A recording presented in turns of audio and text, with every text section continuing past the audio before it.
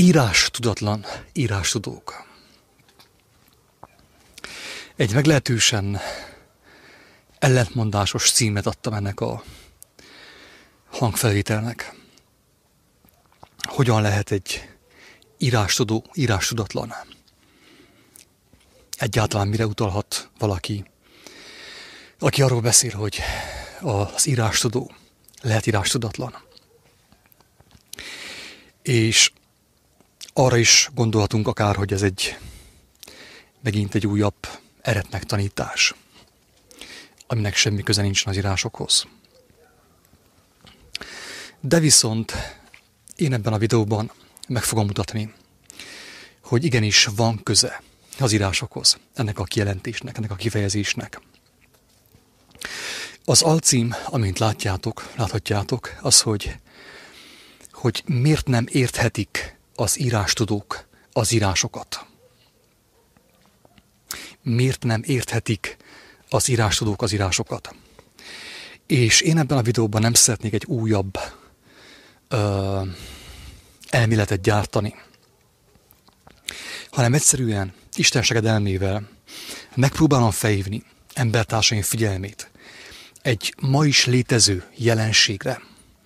Egy olyan jelenségre, amely olyan, mint egy olyan fegyver, amely egyszerre két irányba pusztít. Pusztít előre is, és hátra is, visszafelé is lő. A stukker.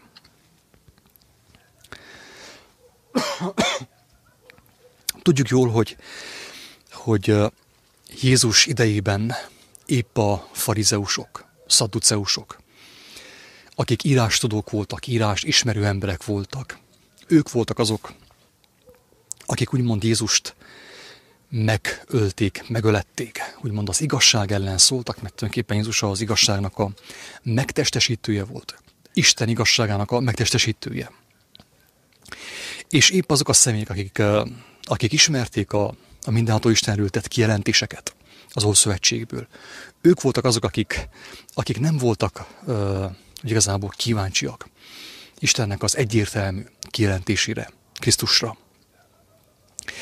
És ez a jelenség ma is népszerű.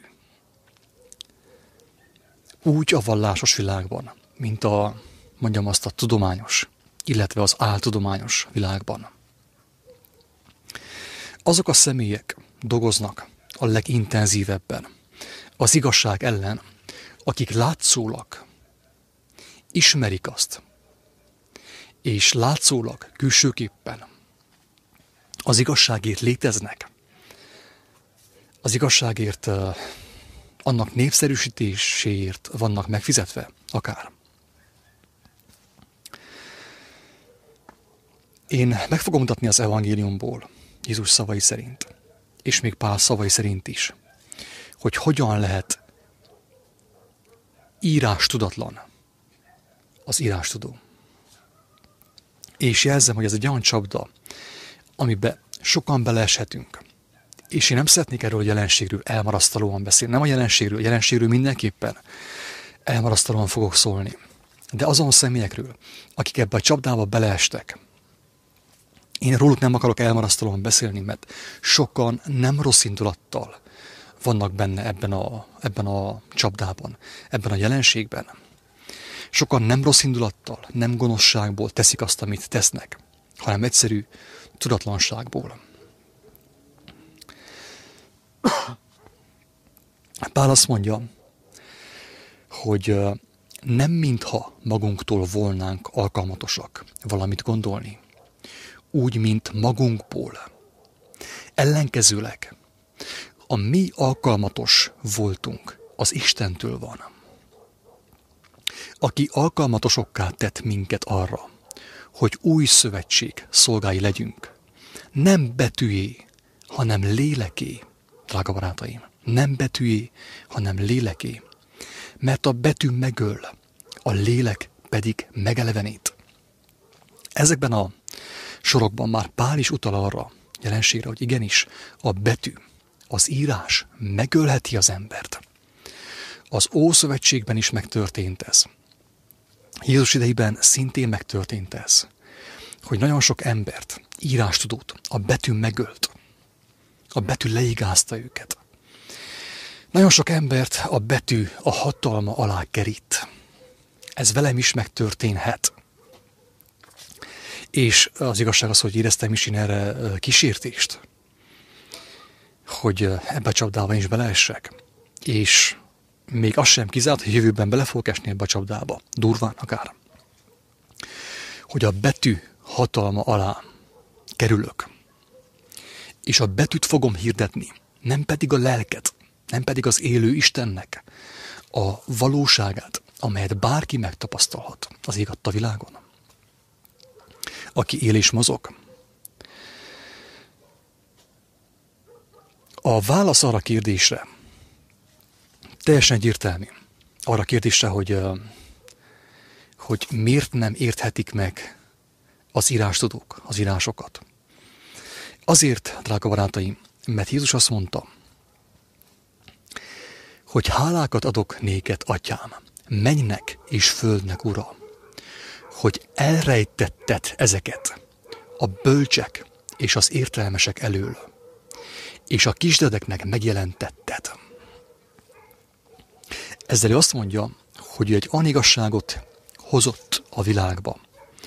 Egy olyan igazságot próbált úgymond megeleveníteni, mert az igazság mindig is a világban volt, drága barátaim.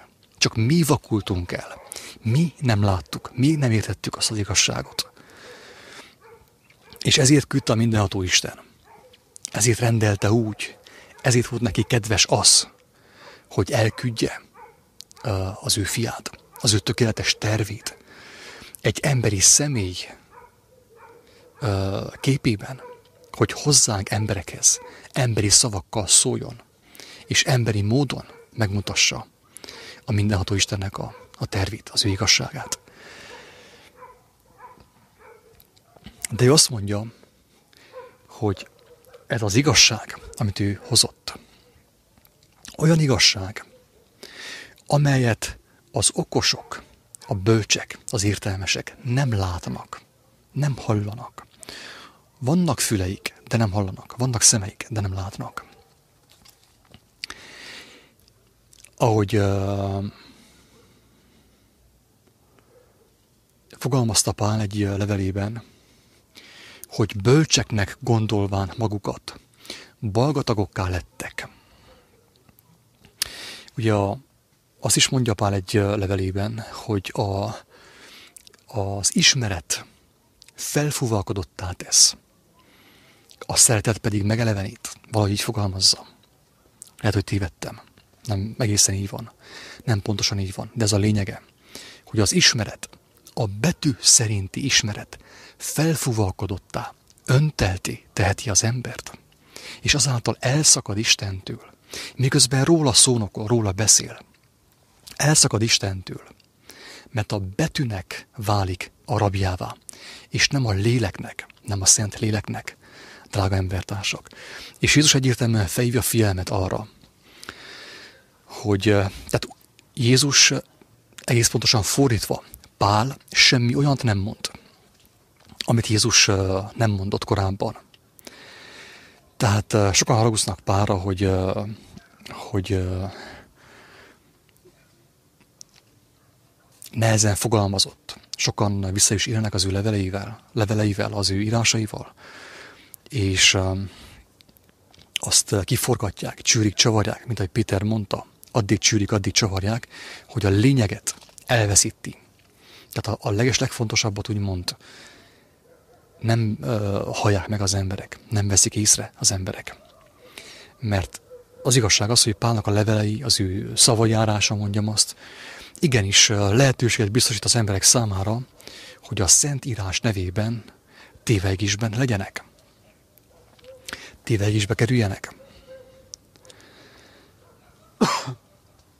Azt mondja Jézus, hogy hálákat adok néked, atyám, mennynek és földnek ura, hogy elrejtetted ezeket a bölcsek és az értelmesek elől, a világi bölcsek, a test szerinti bölcsek, a test szerinti értelmes emberek elől, a betű szerinti értelmes emberek elől. És épp azok a személyek, akik látszólag ismerik Isten országát, látszólag ugye, mert ismerik az írásokat, ismerik a Bibliát, ismerik az Ószövetséget, a Tórát, a Mózes törvényeit, a profiták szavait, mindent ismernek, csak éppen Istent nem ismerik. Minek köszönhető ez?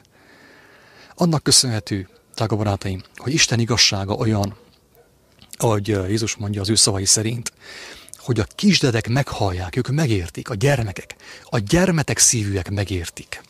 A felnőttek már kevésbé. A betűnek a rabjai nem értik meg. Az oklevelesek nem értik meg. Akik a Bibliát próbálják úgymond felhasználni, lépten nyomon,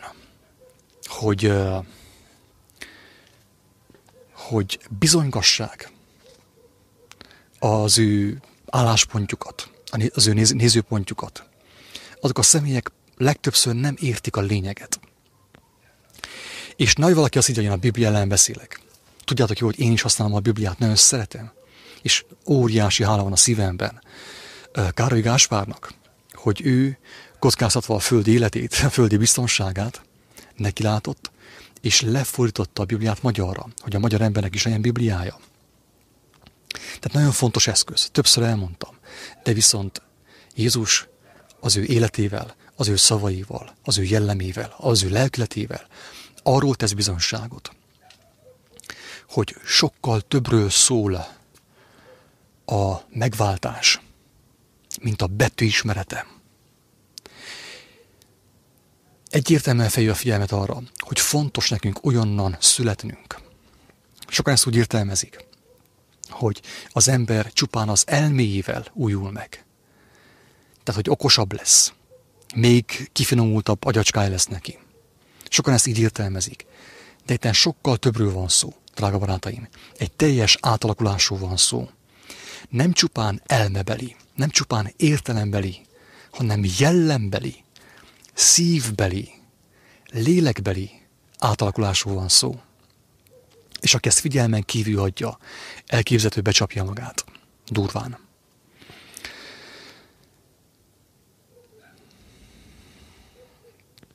Azt is mondta Jézus, csak úgy zárójelbe megjegyzem, hogy ez a nép szájával közelget hozzám, és ajkával tisztel engemet, szíve pedig távol van tőlem. Olvassa az írásokat, folyton, ismételten, hosszasan imádkozik, mondja a szöveget, de viszont az ő szíve, az ő jelleme, az ő lelke távol van attól, amit Jézus bemutatott itt a földön az emberek számára. És most a legfontosabb kijelentés, amit Jézus tett,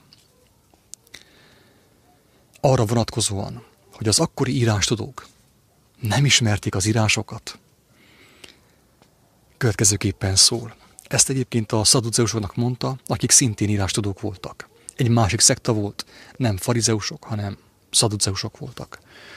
Fontos politikai, meg társadalmi beosztásokkal rendelkeztek. Fontos szerepet töltöttek be az akkori héber társadalomban. Tehát írás ismerő emberek voltak. Azt mondta nekik egy vitában Jézus, amikor provokálták őt, próbálták törbecsalni, hogy tévelyektek, mivel hogy nem ismeritek sem az írásokat, sem az Istennek hatalmát, drága barátaim. Hogyan mondhatta Jézus azt az írástudó embereknek, hogy nem ismerik az írásokat? És ma, miközben megtöltük a kenyeret egy kedves barátommal, ugye ez azt jelenti, hogy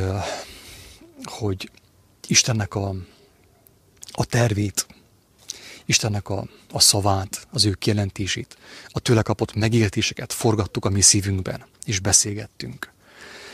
Jött egy nagyon jó megértés, és pedig az, hogy azért nevezte Jézus valamelyest közvetett módon az írástudókat írástudatlanoknak, mert ők az írásokat csupán elmével értették. Drága barátom, voltak olyan személyek az akkori időkben, és most is vannak ilyen személyek, hogy az írásokat elmével értik, betű szerint értik. Betű szerint olvassák, de a lényegét, a tartalmát, a mondani valóját nem értik. Ez pont olyan, hogy valaki egy verset el tud szavalni nagyon szépen, betűről betűre, a legtökéletesebb hangsúlyjal, de viszont nem érti a versnek az üzenetét, amit a költő akart mondani a verssel. És nagyon sokan, drága barátaim, ebben a vallásos képmutatásban sokszor belesünk ebbe a csapdába, akár még én is belesetek ebbe a csapdába, hogy az írást kijelentem, akár felolvasom, de annak az ereje, annak a tartalma, annak a lelkülete engemet még nem mosott át, nem készített fel arra, hogy azt, amit én felolvasok, az hitelesen és erővel kijelentsem. Csupán felolvastam, mint egy írástudó, mint egy farizeus. És azt mondja nekem Jézus erre, hogy Attila, ne haragudjál, de sem az írásokat nem ismered, sem az Istennek a hatalmát. Pedig én ismertem az írást, elolvastam, de mégsem ismertem, mert aggyal ismertem. Csupán elmével ismertem. Csak az arra volt csupán elegendő, hogy vitát indítsak valakivel, és akár vitát nyerjek valakivel szemben. Az írásokról. Nem Istenről, az írásokról. És te megint hangsúlyozom, hogy az írás egy fontos eszköz. Az írás nem Isten. Erről is többször beszéltünk, hogy nagyon sokan azt mondják, hogy az írás ugye az ige. A Biblia az ige. Holott pont a Biblia tesz bizonyságot arról, hogy az írás nem az ige, hanem az ige Jézus volt. És Jézus, a Krisztus Jézus, ő az élő ige. Ő a testélet ige, nem az írás. Az írás is róla tesz bizonyságot. De az emberek mégis azt mondják, hogy az ige ezt mondja, az ige azt mondja. Az írott beszéd, a proféták beszédei, Jézus beszédei, amelyek le vannak írva a Bibliában, fontos eszközök. De az ige nem fér bele az írásba, drága barátaim. Ezt, aki nem érti meg, és aki ezt nem akarja megérteni, jóformán semmit nem ért. Arra azt fogja mondani majd a megváltó, hogy tévegtél egy életen keresztül, mivel hogy nem ismerted meg sem az írásokat, sem az Istennek hatalmát, drága barátaim. Azt mondták Jézusra, hogy nem úgy beszélt, mint egy írástudó, mint egy farizeus, hanem úgy, mint akinek hatalma van. Az ő beszédére emberek meggyógyultak, emberek megszabadultak, a holtak megelevenedtek, feltámadtak. Ő hatalommal beszélt, még az írásokról is. Drága barátaim, nem csupán elmével, nem csupán felolvasta, mint egy tanárbácsi, magyarórán például, hanem ő erővel, hatalommal jelentette ki azt, ami benne egész volt, ami benne teljes volt. Ő teljes volt Istennek az igazságával, az ő jelenlétével, az ő lelkével. És ennélkül a teljesség nélkül az írás hiába való. Ennélkül a teljesség nélkül, drága embertársak, az ember nem lett más, mint egy modern farizeus, egy 21. századi farizeus, aki ismeri az írásokat, betű szerint, de lélek szerint nem ismerte meg, nem ismeri annak az erejét, annak a hatalmát, akiről és amiről az írások is bizonyságot tesznek. És így történik meg az, drága barátaim, amit szintén Jézus mond, hogy a mennyek országát ti nem fogjátok meglátni, ti nem fogtok bemenni a mennyek országába. És azokat, akik be akarnak menni, azokat sem bocsátjátok be, azokat sem engeditek be. Mert addig csüritek, addig csavarjátok a betűt, a száraz betűt, a száraz szavakat a Bibliából, Mózestől, Páltól, az apostolok cselekedeteiből, az apostolok leveleiből, a profiták könyveiből, hogy a lényeg elveszik. És te, aki ezt hallod, elképzelhető már találkoztál mostanig is avval a jelenséggel,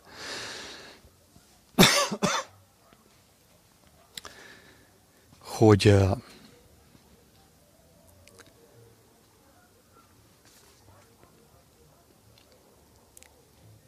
megismerted Istennek a hatalmát, az ő kegyelmét. Mert Isten azt ingyen adja mindenkinek, mindenki számára felkínálja. Te ezzel találkoztál, megismerkedtél vele. És jöttek az írástudók, akik betű szerint ászok voltak, és úgymond megfélemlítettek téged, hogy te valamit rosszul tudsz, valamit rosszul ismersz. És valósággal megfenyegettek, hogy te egy el fogsz kárhozni, mert te ezt rosszul tudod. Rosszul mondod.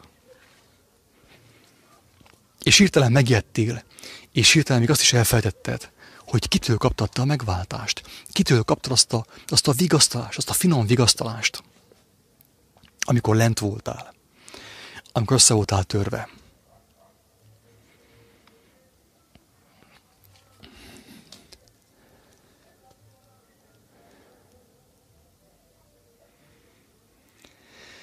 Tehát az írásoknak az ismerete meggyőződésem szerint fontos. Igenis fontos.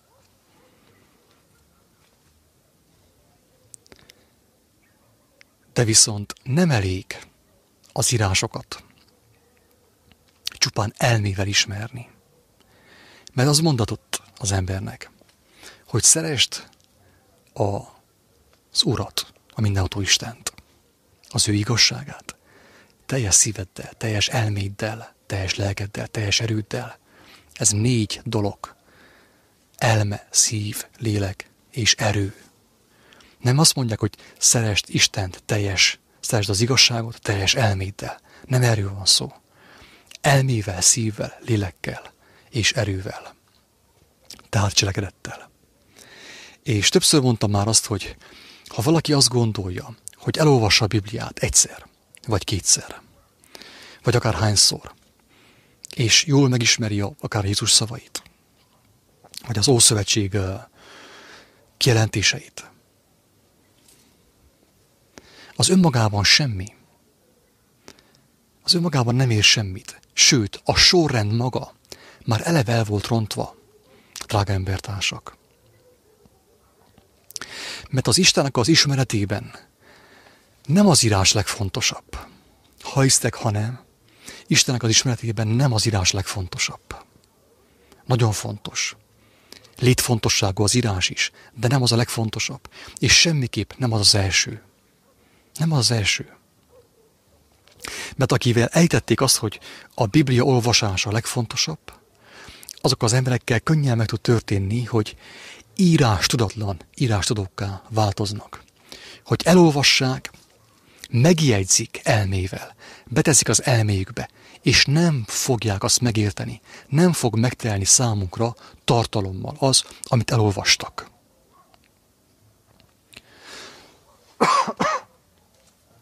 Érthető, amit mondok? Ez itt van az, hogy én találkoztam már olyan személyekkel, akik nem ismerik az írást annyira, mint én. Vagy nem ismerik az írást annyira, mint azok, akik ugye sokat beszélnek róla, akár ilyen pásztorok, lelkészek. Tehát ezt úgy értem, hogy mint információ mennyiség, nincs számukra olyan sok az írásból, mint olyan emberek számára, akik tényleg foglalkoztak vele, és tanítottak az írásból más embereket. De mégis jobban ismerik az írásokat, mint azok, akik elmével ismerik, drága barátaim. Mert számukra az a kevés, amit megismertek, az a kevés, amit ismernek, annak van tartalma, meg van telve tartalommal, erővel, lélekkel. Míg másoknál azt láthatjuk, hogy bár ismerik az írásokat, nincs benne erő, nincs benne spiritus. Sőt, Még az is megtörténik sokszor, hogy az írásokat felhasználják arra, hogy másokat akadályozzanak vele. Mert, mint mondtuk, az írást fel lehet használni arra is, hogy embereket becsapjál vele, embereket megzsaroljál lelkileg vele, embereket sakkban tartsál vele, embereket manipuláljál vele, és így tovább, és így tovább. Tehát vannak olyan emberek, akik nem ismerik annyira az írásokat, foglalkoznak vele folyamatosan, és örömüket lelik abban, hogy az írás által is kapnak folyamatosan kijelentéseket Istentől. De viszont nem ászok a betűben, de mégis jobban ismerik a tartalmat, az erőt és a kegyelmet, amiről bizonyságot tesz az írás, mint azok, akik betű szerint jól ismerik az írást.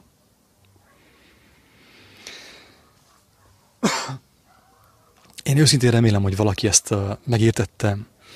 Senkit nem akarok megbántani, mert akár én is lehetnék, én is lehetek az áldozat, akit a betű megöl, mint ahogy Pál mondta, és aki bár ismeri az írást, mégsem ismeri az írást. Mert Jézus egybe kötötte, azt mondta, hogy ti nem ismeritek az írásokat, sem Istennek a hatalmát. Drága barátaim!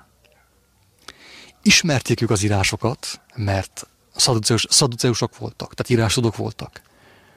De nem ismerték Istennek a hatalmát, az írásnak a tartalmát nem ismerték. A betűt tudták. Tudták a bekezdéseket egészen pontosan, melyik hol van. És használták is. Törvénykeztek vele. Más embereket megnyomorítottak vele. Tegyük fel. De a tartalmát, az erejét nem ismerték meg. Mint ahogy Pál mondta, ez fog történni az utolsó időben, hogy lesznek olyan emberek, akikben megvan a kegyesség látszata, de annak az erejét nem ismerik, nem élték meg. Ezért én kihangsúlyoznám azt a részt ebből a felvételből, hogy a helyes sorrend az, hogy ahogy Jézus is mondta, az ember először gyermekké válik. Hogyha ez nem tud megtörténni, a Bibliával nem ér semmit. Olvashat bármi mást helyette, egész nyugodtan.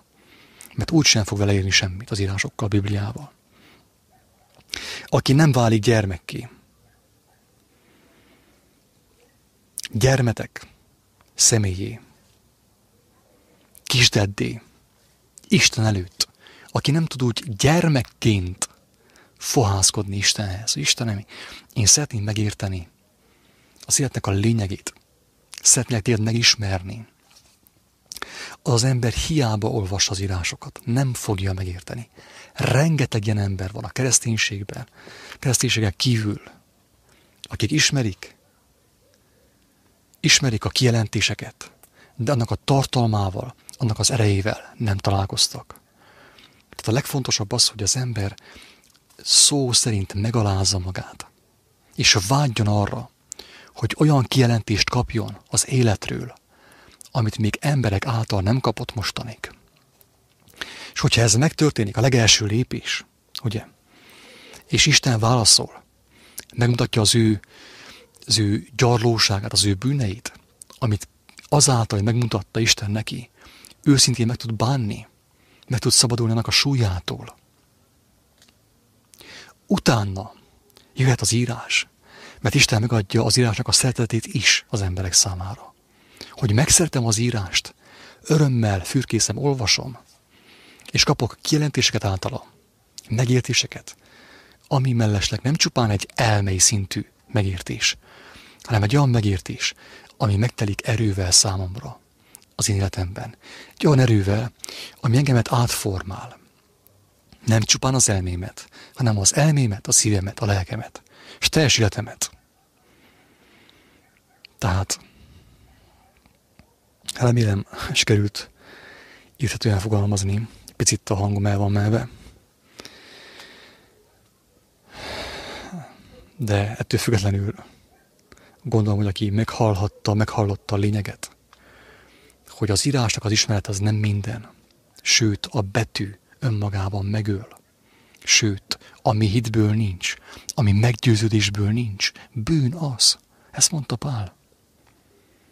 Hogyha valami nincsen megtelve tartalommal számodra, de azt hiába ismered, hiába van információd arról a dologról, az még teher számodra. Még mindig a törvény átkának a terhe alatt vagy. Még nem kaptál megváltást. Még mindig dobálozol a Bibliával. A Bibliát az emberek fejébe vered. De gyilkos szándékkal. Nem életet adó szándékkal. És ez az, ami nem mindegy, drága barátom. Isten áldja mindenkit, sziasztok!